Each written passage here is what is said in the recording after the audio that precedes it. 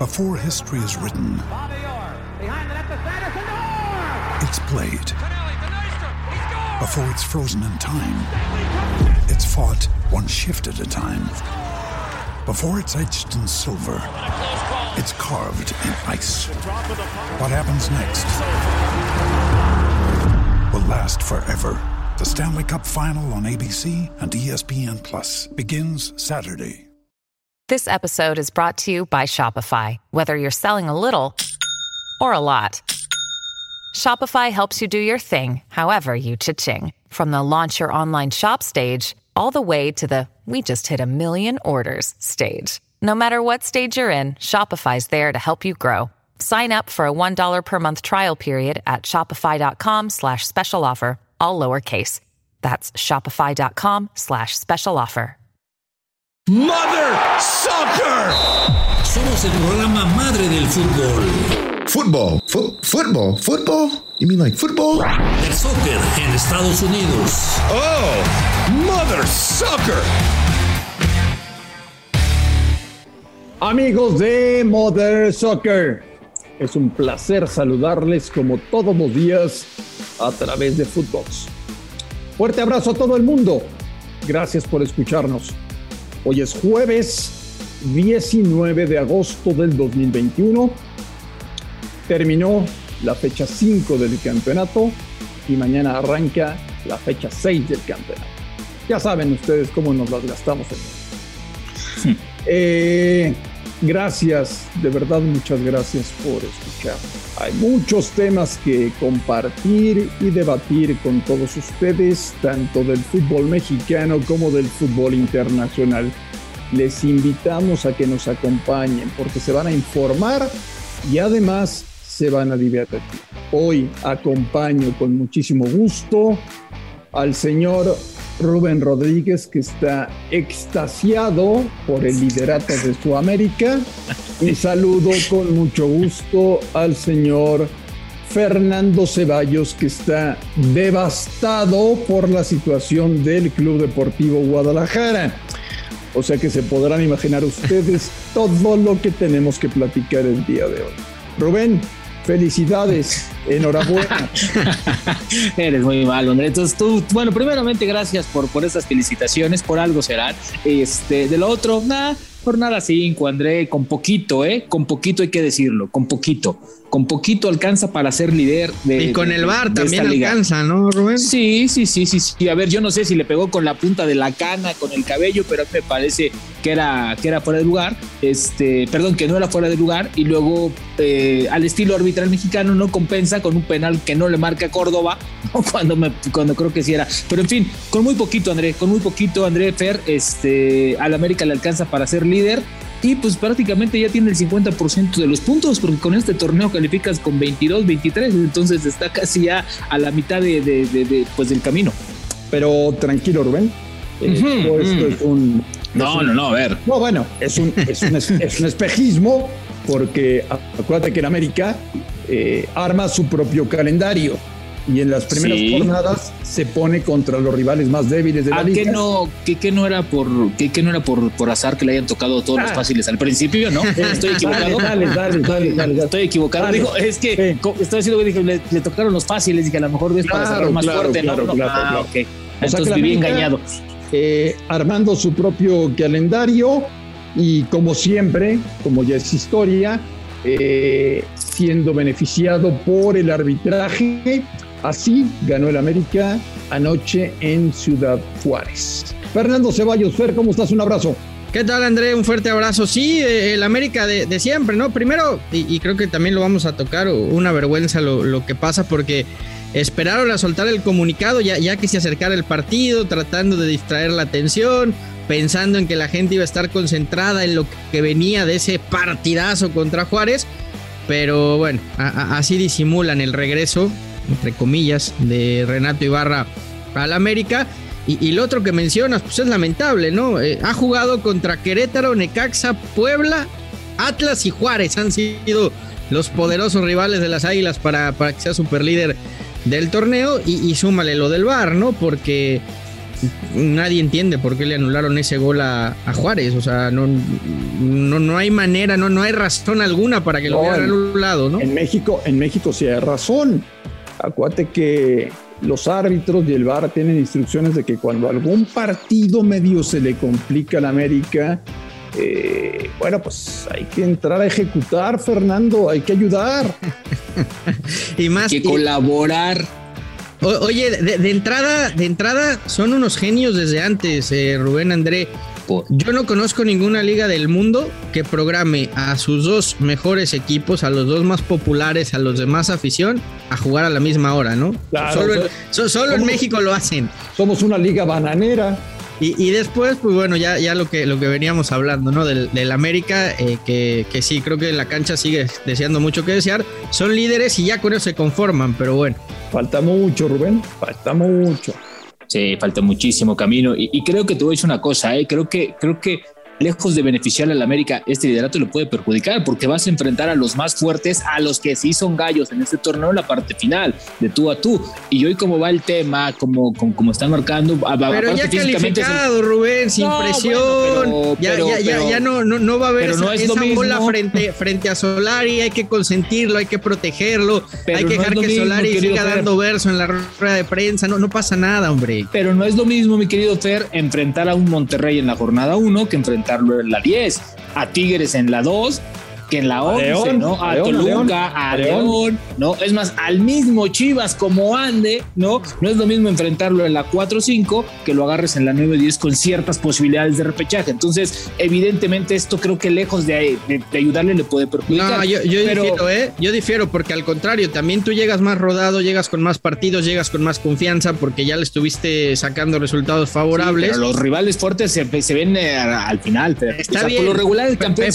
pero también América va a llegar mejor, pero también América va a llegar mejor a esa etapa. Por lo menos llegas con más confianza y menos presión, Rubén, porque ya disfrazaste y disimulaste que estás para pelear el título porque pocos le ganaste a los equipos abajo. Cierran como abren, muy contaditos. Y hoy entre lesionados, las ausencias de selección, que por cierto ya hay más partidos moleros, ¿no? Las eliminatorias, los viajes, no sé si lleguen tan bien. Yo creo que este torneo todavía tiene muchísima vuelta.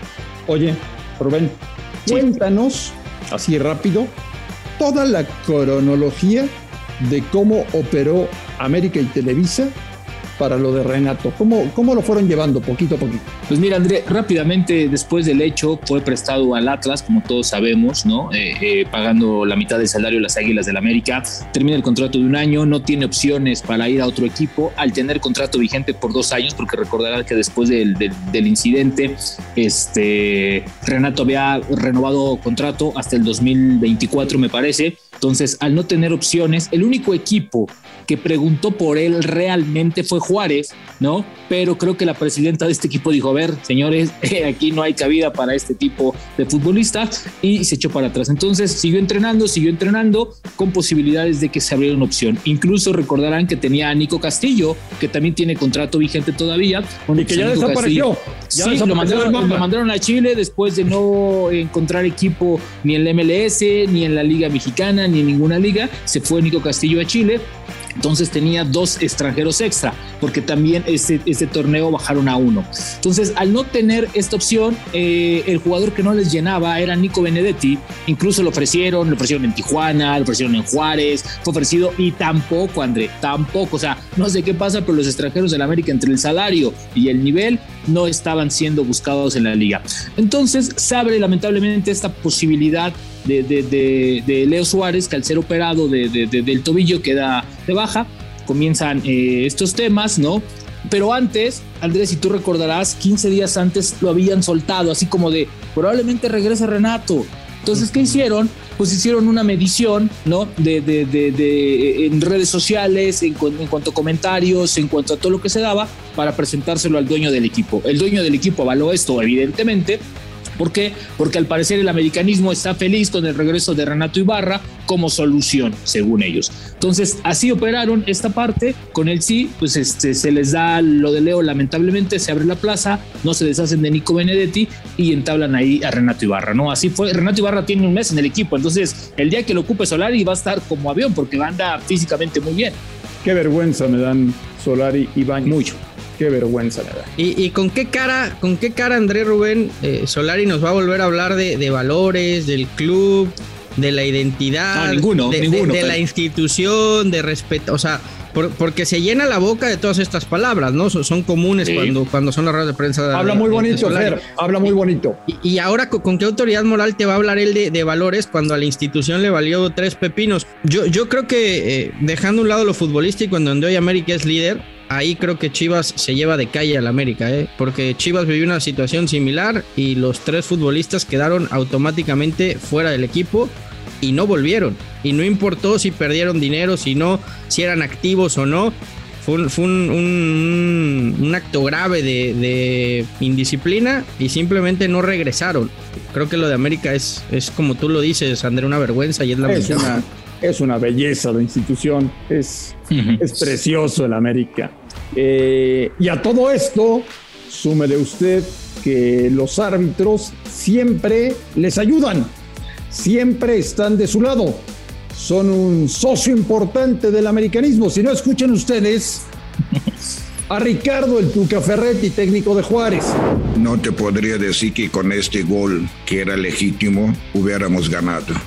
Pero sí me siento decepcionado de esta situación porque alegan que Mora desvía la pelota. Y la verdad, el jugador, si Mora desviara la pelota, no la podría encontrar el Toro. Entonces, o sea, es una jugada legítima, es un gol que creo que nos daría al principio, luego del segundo tiempo, que nos pudiera dar una cierta tranquilidad o una confianza para poder seguir haciendo un buen partido. O sea, esta situación sí me da así una frustración muy grande, porque muchas veces a lo mejor si es para el otro lado, pues no te la marcan como es para nosotros, y si fuera para el otro lado yo te podría decir que sí lo dejaría.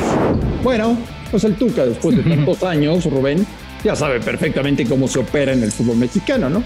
No, y lo dijo con pocas palabras, ¿no? Si fuera al revés, al América no le dan el gol y a mí sí, ¿no? A ver, es evidente que ayer al árbitro le pesa la playera y después quiere recomponer su grave error, ¿no? Porque, a ver, con más repeticiones, por más tomas que des, o sea, no hay una imagen contundente.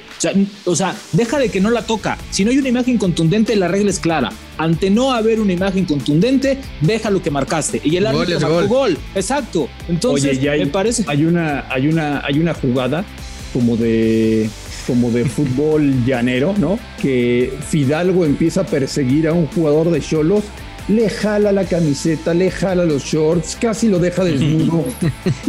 Y Santander ni siquiera no, bueno, o sea, para empezar el poner a Santander, o sea, de nuevo, o sea, no sé qué pacto tenga Santander con Bricio, pero a ver, o sea, Santander ha sido el de lo peor del arbitraje mexicano en los últimos años y sigue pitando. O sea, a mí me parece lamentable esto, André. No es el que señalan los americanistas que le ayuda a Chivas, pues ahí está. Ese. Ahí está, o sea. No, bueno. ¿Qué más quiere, no? Pues para que vean que no solamente le ayuda a las Chivas, no, también a la América, para que vean que él va con los dos grandes. No, es un gran operador. A Santander le dicen, ya sabes lo que tienes que hacer, te va a tocar tal partido, ya sabes quién tiene que ganar, y si no, mi querido Santander, no vas a pitar la próxima semana. O sea, están protegiendo a Solari para que todo parezca bonito y todo parezca estable. Por supuesto. Qué raro, pues ¿no? Pues con los rivales que tú contaste, bueno, a ver, ¿qué más protección quieres, no? O sea, vas a enfrentar a la parte. Ve cuántos rivales tienen menos de 10 puntos o menos de 6 puntos de esos rivales del América. Tienen 4.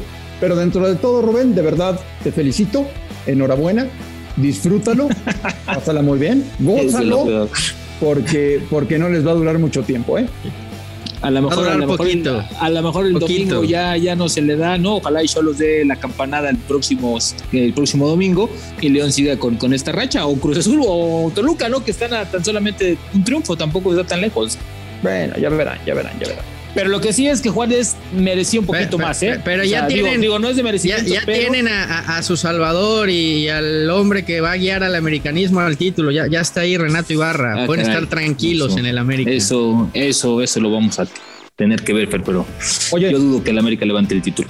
Y no que el Tuca era muy fregón, Pues ayer jugó más o menos, ¿no, André? A ver, también no tiene un trabuco como... ¿Ya viste la tabla? Sí, tiene 2 puntos, André. 2 puntos Juárez. O sea, hay equipos que creo que esta jornada creo que sí le van a pasar mal. Pumas y Juárez es uno de ellos. La presión está muy, muy fuerte para ellos, ¿no? Xolos creo que también tiene 2 puntos, que también me parece que ha sido poco para lo que ha mostrado. Pero bueno, los números son ahí. O sea, yo creo que hay muy buenos entrenadores, pero pues tienen que darles paciencia, André, porque los proyectos no fueron armados como ellos estaban acostumbrados. Pero ¿no? ¿tú crees, Rubén, que si Juárez no levanta y seguimos viendo abajo de la tabla, podría ser el primer equipo que despida al Tuca? Ojo, ¿Por qué no? ¿Por qué no? La verdad es que, digo, por más proyecto que tengas y el resultado no se da, pues me parece que tendrías que cortarlo, ¿no? Es el peor arranque de Juárez en su historia en Primera División. Sí, imagínate, sí. O sea, ojalá y el lunes no estemos hablando de que hay el primer técnico cesado, ¿no? Porque me parecería injusto para el Tuca, injusto para Siboldi e injusto para Linini, que son los 3 técnicos que andan como más en... ¿no? Y de Vucetich platicamos después de unos años. No, bueno, pero ahí hay otro responsable, Andrea, hay otro responsable. Estamos en Modern Soccer. De regreso en Modern Soccer. Ahora sí, Fernando Ceballos, ahora voy contigo. 1. ¿Dormiste o no? Sí, dormí muy bien. El coraje se pasa rápido, André. ¿Cómo te pasas los corajes?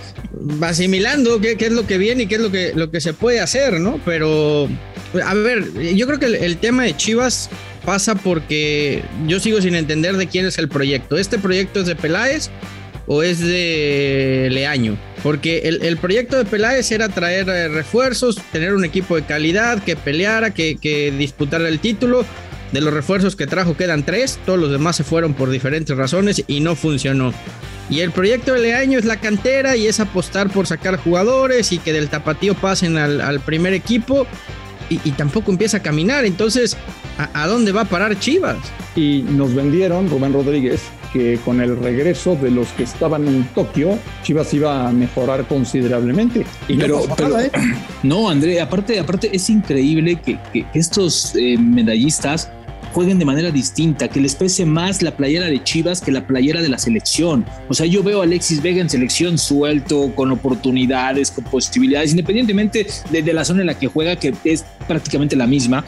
O sea, lo veo pidiendo la pelota, juega más libre, dispara, baja, con desparpajo, como es Alexis Vega, ¿no? Y en Chivas, híjole, se esconden, no piden la pelota, o sea, les pesa. Aparte, ¿sabes qué, André? Ayer el equipo necesitaba a alguien que le jalara las orejas, un líder dentro de la cancha. ¿Para qué los tienes en la banca? ¿Para que griten? ¿Para que te mienten la madre desde ahí? A ver, ¿en dónde está Pollo Briseño? ¿En dónde está Oribe Peralta? ¿En dónde está Molina? El mismo Irán Mier, que tal vez no esté al 100%, pero puede jugarte un tiempo. ¿Dónde están estos jugadores de experiencia? Más de uno de ellos ya deberían estar en su casa retirados y viendo el fútbol por la televisión, Rubén. Fer, sí, estoy de acuerdo, pero hoy, Fer, en la cancha no había nadie.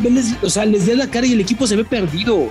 A veces falta que alguien te grite, que alguien te diga, a ver, güey. Ahora, pero también llegamos al punto en que ya estos jugadores no creen en Vucetich o no le entienden o no confían en él, porque hace unos días Vega se deshacía en elogios con el Jimmy Lozano y decía que era el mejor técnico que había tenido y que con él se siente suelto y que con él puede jugar libre y que es un gran técnico.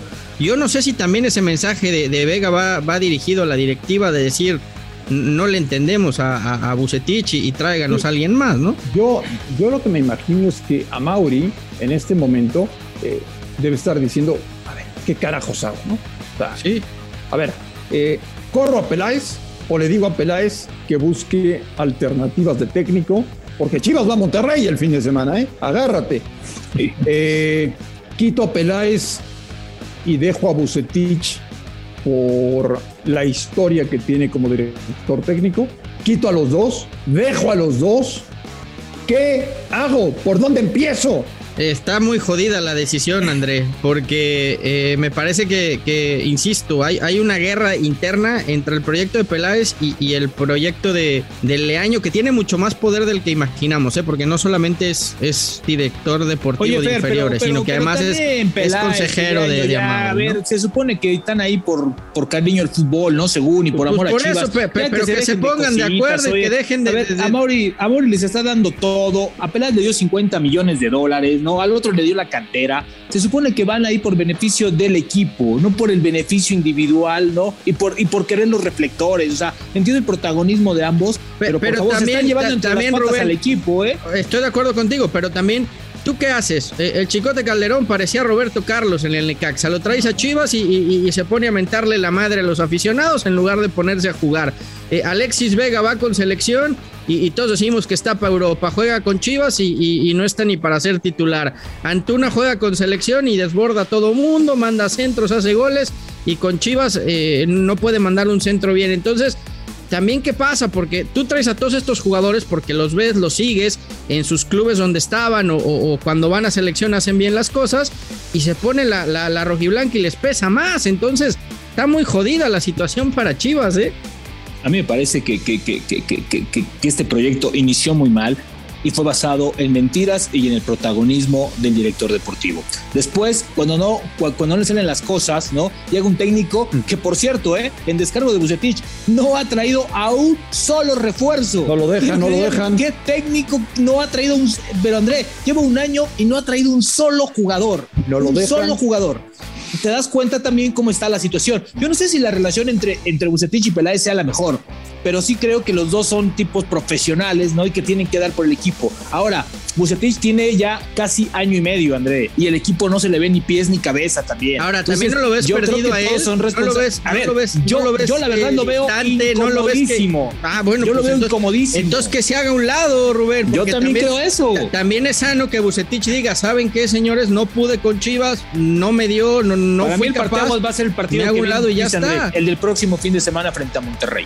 Si esta situación se agrava más, adelante. Ahora, el tema es que la mediocridad del torneo te permite iniciar hasta con 6 derrotas, si tú quieres, sí, y cerrar bien con 5 partidos y meterte. Pero Chivas no va a pelear por el título. Estoy de acuerdo. Y eso es gravísimo. Pongas a quien pongas, calificando 12, se pueden meter. Pero Chivas no va a pelear por el título y Guadalajara está obligado todos los torneos y todas las competiciones a pelear por el título. Yo te lo pregunto abiertamente, Fernando. A ver, dame 3 opciones de gente que te gustaría que la próxima semana, si pierden contra el Monterrey, tomen el control del Guadalajara. O sea, ¿a qué técnico ponemos ahora? Jimmy Lozano, el primero. Si Jaime Lozano sacó lo mejor de Vega, de Antuna y de varios de estos jugadores en los Olímpicos, pues creo que es lo que tienes a mano, André. Está desempleado, no tiene trabajo, mostró maneras distintas, es un técnico actualizado y creo que es lo más sensato que podrías hacer. En su momento sonó Heinze, no le fue bien en Atlanta, pero también creo que es un técnico muy a la idea de Matías Almeida, que fue la etapa más exitosa que tuviste en los últimos años. Y si no, la tercera y última, André, Rubén, es también acabar con los egos, acabar con peleas estúpidas y sentarte nuevamente con Matías Almeida y preguntarle qué quiere para regresar a Chivas, ¿no? Oye, pero el presupuesto te da para traer principalmente a los últimos 2, porque a ver, dinero sí hay, Rubén. Híjole, André, no sé si haya tanto dinero como muy antes. Rico. Bueno, ahora, la realidad es que tal vez haya dinero y tal vez a Mauri no se lo quiere dar a Ricardo, porque los últimos 60 millones o 50 millones los han tirado a la basura. Entonces que corra. Pero también Rubén, el gol, imagínate el golpe mediático que sería regresar a Matías Almeida. No, bueno. Sí, pero también no es el mismo equipo, ojo. No, yo sé. No, el equipo, pero ni Jaime Lozano tiene el equipo que jugó con los Olímpicos, tiene a 3 jugadores, no son tantos. Chivas tampoco tiene una plantilla tan rimbombante como todo el mundo presume. creo que también el tiempo de algunos jugadores ya está pasando. Sí, pero no se ha dado. Pero puedes hacer un equipo más dinámico, sustituir unas carencias con otras cosas. Entonces, hay que cambiar de entrenador. Es que creo, para mí Bucetich es un grandísimo entrenador. No le ha dado la tecla a Chivas. No, yo también creo que es un gran entrenador. Perdido desde que llegó al día de hoy. O sea, sigue sin encontrar un equipo. Prueba un 11 diferente cada semana. Es que. Pero ¿por qué tienes que cortar por el hilo más delgado? Porque si me dijeras. Salen y les pintan dedo a la afición porque no aguantan échale ganitas. Rubén. Porque Víctor ya lleva un año al frente de Guadalajara. Sí, André, pero también los jugadores. Por eso. No todo ha sido bien. Pero sí, de acuerdo, Rubén, pero si en un año sigue sin encontrar el 11 titular, qué estilo quiere jugar, qué identidad le quiere dar a su. Pues ¿cuándo la va a encontrar entonces? ¿Cuánto hay que esperar a Bucetich? Ahora, este proyecto, o sea, Víctor ha sido exitoso con proyectos que él ha armado, que él ha llegado y ha construido. Se ha encontrado una base, sí, pero él ha sumado 2 o 3 jugadores que le han dado. En Chivas no ha metido las manitas, solamente los ha dirigido y es lo que hay. Entonces que se haga a un lado, trabajar. Rubén. Entonces que Bucetich diga, ¿sabes qué? Yo no puedo trabajar así, yo necesito armar mi equipo. Yo no creo tengo esa libertad. Para mí cortar a Bucetich sería tapar un hoyo y destapar otros 3. Y después de ahí, a ver, el responsable de todo esto no le vamos a decir nada, que es Ricardo Peláez, el que armó el equipo. Es que yo echaba a los dos. Por supuesto, a ver, o sea, él tiene gran culpa de todo. Y por cierto, Ricardito Peláez, cuando hay problemas, se esconde. Pues yo no lo he visto en todo el torneo. No, yo nada más lo vi en redes ahí diciendo somos los que estamos o somos todos los que somos. O sea, porque ninguno dijo nos la vamos a jugar con jóvenes, pero eso sí, si le sale, a final del torneo, no, somos la cantera de México. El que lo dijo el que lo dijo fue Leaño, Rubén. Por eso yo parto de ese punto. Aquí pues entonces a Mauri tiene que echar arriba a Leaño y pues tiene que echar a Peláez. Es que ese es el pedo, que de arriba, desde arriba hay una división de poderes y una cosa es el proyecto de Leaño y otra cosa el proyecto de Peláez y no se ponen de acuerdo y a Mauri escucha a los dos y los dos le hablan al oído y entonces esto es un desmadre, ¿no? Oigan, yo no te digo una cosa, si viviera el señor Jorge Vergara, perdón André, corre a todos mañana mismo. ¿Saben qué? Al diablo todos. A todos. Y es tan fuerte y tan mediático el Club Deportivo Guadalajara que todo esto provoca que ni siquiera le demos un poquito de crédito a lo que hizo León, el equipo de Ariel Holland. El León cada vez mejor.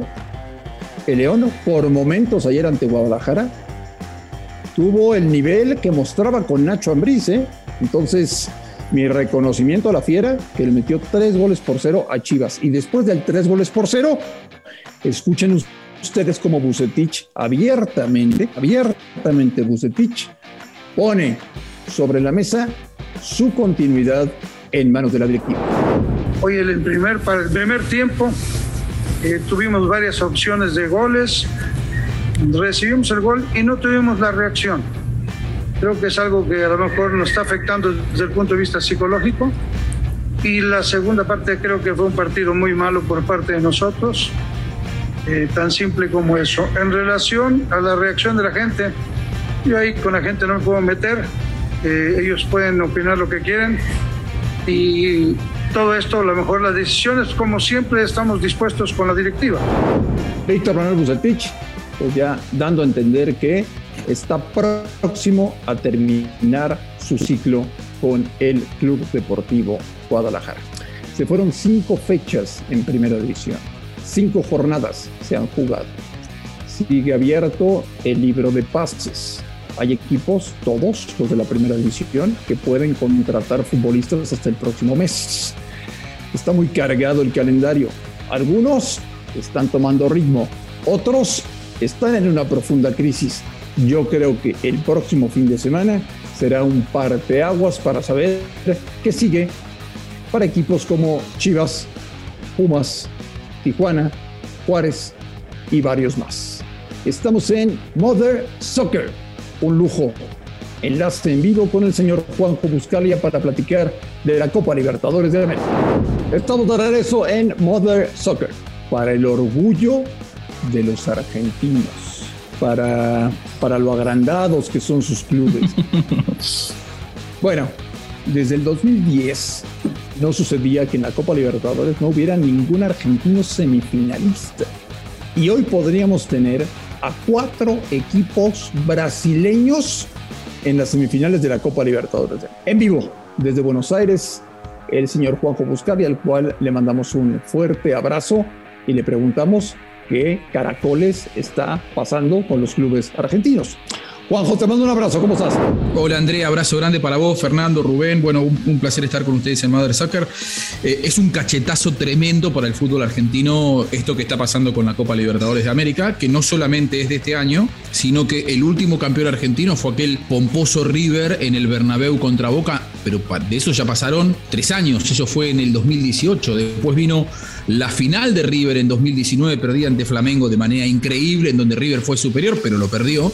2020, final brasileña 100% Palmeiras Santos, y ahora podemos tener, como vos bien decías, una semifinal 100% brasileña, lo cual está marcando una tendencia, y la manera en la que se fue River contra Mineiro, apabullado futbolísticamente hablando, en el partido de ida, en el Monumental en Buenos Aires, Mineiro le generó 10 situaciones de gol a River.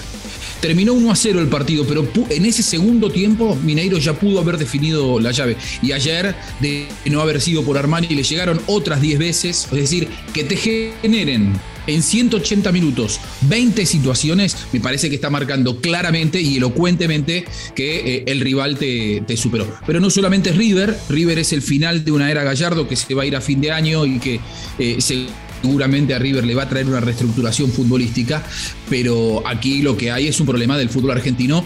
Yo digo que se ha precarizado el fútbol argentino por varios factores, no solamente futbolísticos, sino también que tienen que ver con la economía del país, ¿no? ¿Y a dónde se va Gallardo? Lo de Gallardo es muy difícil aventurarlo. A Gallardo le han ofrecido hasta el Barcelona. Gallardo es un técnico que, si sacamos su etapa como entrenador, como futbolista, ha desarrollado más su carrera en Europa que en Argentina, más allá de que por sus venas corre sangre riverplatense. Él jugó en el mismísimo Paris Saint-Germain. A ver, uno se puede poner a pensar, un técnico de su jerarquía y con las puertas abiertas como las tiene en Europa, si a Pochettino no le va bien en 6 meses, por ahí estamos hablando de que Gallardo lo llaman para dirigir en junio del año que viene al Paris Saint-Germain. Es un técnico que no tiene techo, que sí está siendo muy observado en Europa y que hoy por hoy puede elegir en dónde va a trabajar. Lo que te puedo asegurar es que da la sensación de que cuando termine la presidencia de Donofrio en River en diciembre del 2021, Gallardo, que dijo, llego con Donofrio, me voy con Donofrio, es muy difícil que él siga siendo técnico de River. Dirige River porque él lo ha elegido, porque es un privilegio y porque necesita por una cuestión familiar vivir en Buenos Aires. Pero una vez que finalice la presidencia de Donofrio, yo creo que él va a emigrar para el viejo continente. Oye, Juanjo, y de los brasileños, ¿cuál es el que mejor juega? ¿Cuál es el que más posibilidades tiene de ser campeón? Mira, los brasileños tienen, más allá de una gran materia prima, porque tienen muy buenos futbolistas, o sea, en Brasil levantás una piedra y salen 10 jugadores de fútbol de manera silvestre, también hoy gozan de una economía con la cual los equipos argentinos no pueden. Yo hoy en Arena Footbox decía la tormenta perfecta del fútbol argentino. Es decir, estás compitiendo mano a mano contra clubes que tienen muy buena materia prima, cuya materia prima en Argentina también surgen muy buenos futbolistas, pero en Argentina antes se iban los muy buenos a Europa, después empezaron a ir los buenos o no tan buenos para la MLS, para México, ahora se te van hasta los regulares a Brasil, porque en Brasil pagan sueldos casi europeos, entonces te sacan los buenos que vos tenés en tus clubes. River, Nacho Fernández, ayer estaba expulsado, pero jugó el primer partido contra River defendiendo los colores de Mineiro y había sido la piedra fundamental del River de Gallardo. Entonces, hoy tienen materia prima, tienen poder económico y Argentina tiene un problema con el dólar tremendo. El cepo cambiario hace que los clubes ya no puedan contratar figuras, ni los argentinos buenos que deciden volver a su país, ni tampoco figuras internacionales como antes eran los colombianos. Por lo tanto, hoy estás enfrentando. La Liga Argentina tampoco ayuda, tiene 26 equipos, vamos para 28 equipos, ya no es un privilegio jugar en el campeonato argentino, sino que juega cualquiera, no hay descensos, por lo tanto muchos equipos apuestan a juveniles, el 40% de los futbolistas de la Liga Argentina son proyectos, son juveniles, y cuando vos tenés una competencia debilitada, inevitablemente cuando salís a competir contra los mejores del continente te termina pasando lo que le pasó arriba. Cualquiera de los 4 equipos brasileños que pueden ser semifinalistas, tanto Fluminense como Flamengo, como Mineiro y como Palmeiras, son más que cualquier equipo argentino, hoy por hoy. Y dentro de esos, a mí me da la sensación de que Flamengo llega de nuevo bien, después de un año 2020 medio flojo. Palmeiras tiene muy buen contragolpe, Mineiro trae a Diego Costa, contrariamente a lo que les cuento del fútbol argentino, que no puede sostener ni siquiera los jugadores juveniles regulares de su liga local. Los brasileños tienen una delantera con Eduardo Vargas de la selección chilena, con Hulk, que ayer parecía el increíble Hulk, realmente, y además traen a Diego Costa y le pagan un contrato europeo. Digo, me parece que hoy por hoy la realidad de los clubes brasileños, más allá de lo futbolístico, económicamente los pone en un nivel de privilegio absoluto en el continente. Para mí los 2 mejores son Flamengo y Mineiro, pero bueno, habrá que ver. Todavía está Fluminense intentando llegar a la final, que hoy define contra Barcelona en Guayaquil. Empataron el partido de ida en Brasil, hay que ver qué pasa en la revancha. Oye, Juanjo, ¿y no crees que en esta tormenta que vive el fútbol argentino, que históricamente es exportador, ¿no? ¿No crees que es momento también de que tal vez los equipos, lejos de contratar, porque este fenómeno de contratar figuras tampoco es muy viejo, ¿no? Al final Boca empezó a traer jugadores y después ya copiaron todos. ¿No crees que es momento también de que tal vez reestructurar y apostar por el mercado del gol? A ver, son Argentina, Juanjo, tienen jugadores debajo de los jugadores, es decir, tienen canteras llenísimas. Tal vez es momento de apostar por ellos, reestructurar tu liga, hacerla más competitiva y volver a llenar el mercado europeo con todas sus figuras. Sí, sin duda que la Liga Argentina hay que reestructurarla, Rubén. No se aguanta una liga en el mundo. Yo creo que además no hay registro. Ustedes me dirán, ustedes saben más, pero creo que no hay una sola liga que tenga 26 equipos en primera división. No existe, eso te quita seriedad y nivel de competencia interna. 26 equipos en primera división y vamos a 28 el año que viene. Lejos de querer achicarlo para repartir voluntades políticas y porque para ganar votitos en las elecciones. ¿Solo Infantino o quién, Juanjo? Porque ese estilo de Infantino, ¿no? Todos, a todos. ¿No? Y cuando vos tenés un fútbol atravesado por los intereses políticos, pasan estas cosas. Claro. Yo sé que en México se quejan de lo contrario, que es un fútbol atravesado por visión empresarial, y a veces dicen, bueno, faltaría un poco menos de esa voracidad empresarial. Bueno, en Argentina lo que hay es voracidad política alrededor del fútbol. Entonces, la liga es impresentable. Realmente es impresentable y hay una gran apuesta. De hecho, hoy lo sostienen al fútbol argentino los jugadores surgidos de las divisiones inferiores. Es decir, en Argentina los clubes cada vez más apuestan a agrandar la pirámide, la base de la pirámide. Hay una gran inversión en las categorías formativas, hay muy buena estructura de categorías formativas. El tema es que los jugadores antes se te iban a los 22, 23, ahora se te van a los 19, 18. Se van cada vez más jóvenes. Por donde mires hay jugadores argentinos jugando, porque además cualquier equipo, y sin ser peyorativo, de cualquier país, ya no solo de México, te viene un equipo paraguayo, un equipo boliviano, un equipo peruano, un equipo colombiano, y puede pagar un mejor contrato a un futbolista argentino de lo que le pagan en su liga. Bueno, por una cuestión cambiaria. Y lo que comentas, Juanjo, también en la MLS, porque la MLS se está volviendo una especie de trampolín intermedio. Les pagan mejor acá, vienen, los terminan de formar, no futbolísticas, sí físicamente, porque generalmente embarnecen acá y vámonos para Europa.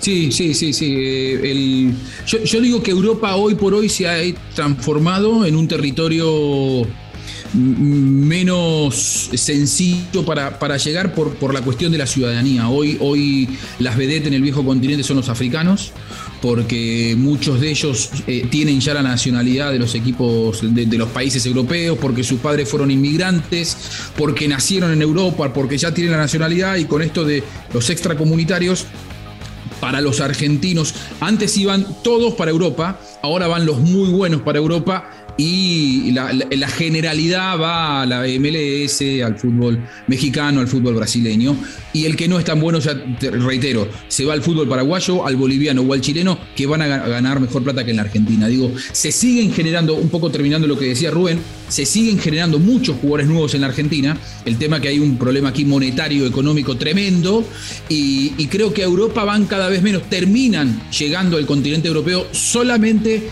los que realmente tienen grandes condiciones. Creo hoy, en líneas generales, y esto también va para los mexicanos, si bien ahora hay algunos mexicanos más que van a Europa como antes no iban, es por decisión propia. Antes también podrían haber hecho y no les interesaba demasiado ir, pero hoy, y si mirás los equipos europeos, en todos hay jugadores africanos que hoy gozan, además hasta por distancia geográfica, de una relación con Europa que ya en América lamentablemente no contamos. Bueno, y a pesar de todo lo que nos acaba de decir el señor Buscalia, a pesar de todo, Brasil pierde la final de la Copa América en Maracaná con Argentina, y Argentina es campeón de América. A pesar de todo, Juanjo. Sí, porque está mucho mejor la selección que los clubes, porque todo tiene que ver con todo. Argentina sigue teniendo muy buenos futbolistas, el problema es desde la economía de los clubes argentinos y de la Liga Argentina. Ahora, la generación de talentos y la calidad de los jugadores argentinos sigue estando y es lo que mantiene vivo al fútbol argentino. Si fuera por los dirigentes, por la administración del fútbol argentino, el fútbol argentino ya se hubiera muerto hace mucho tiempo. Juanjo, fuerte abrazo. Les mando un abrazo, un placer. Mother Soccer. Invítenme más seguido. Cuando tú quieras. Nos vemos la próxima semana. Abrazo grande. Además que yo soy un amante del fútbol mexicano y también tengo mis opiniones formadas del fútbol mexicano. Cuando quieran hablamos. Bienvenido, Juanjo, bienvenido. Abrazo, cuídense. Juanjo Buscalia, un lujo para Mother Soccer poder enlazar con él hasta Buenos Aires. Y uno se entera, gol de Pizarro con el Inter de Madrid. No es cierto, es broma. ¿Cómo que Pizarro hizo algo, Fernando Ceballos? Aparte el del gane y de último minuto, Caray. Ya sobre la bocina fue que marcó el gol Pizarro. Fíjate que a mí, más que el gol, me llamó la atención lo que dijo después, que había pasado por temas personales, que había estado en una especie de depresión, por así llamarlo, y creo que le mandó un mensaje al técnico, no me siento o no me sentía importante en este equipo.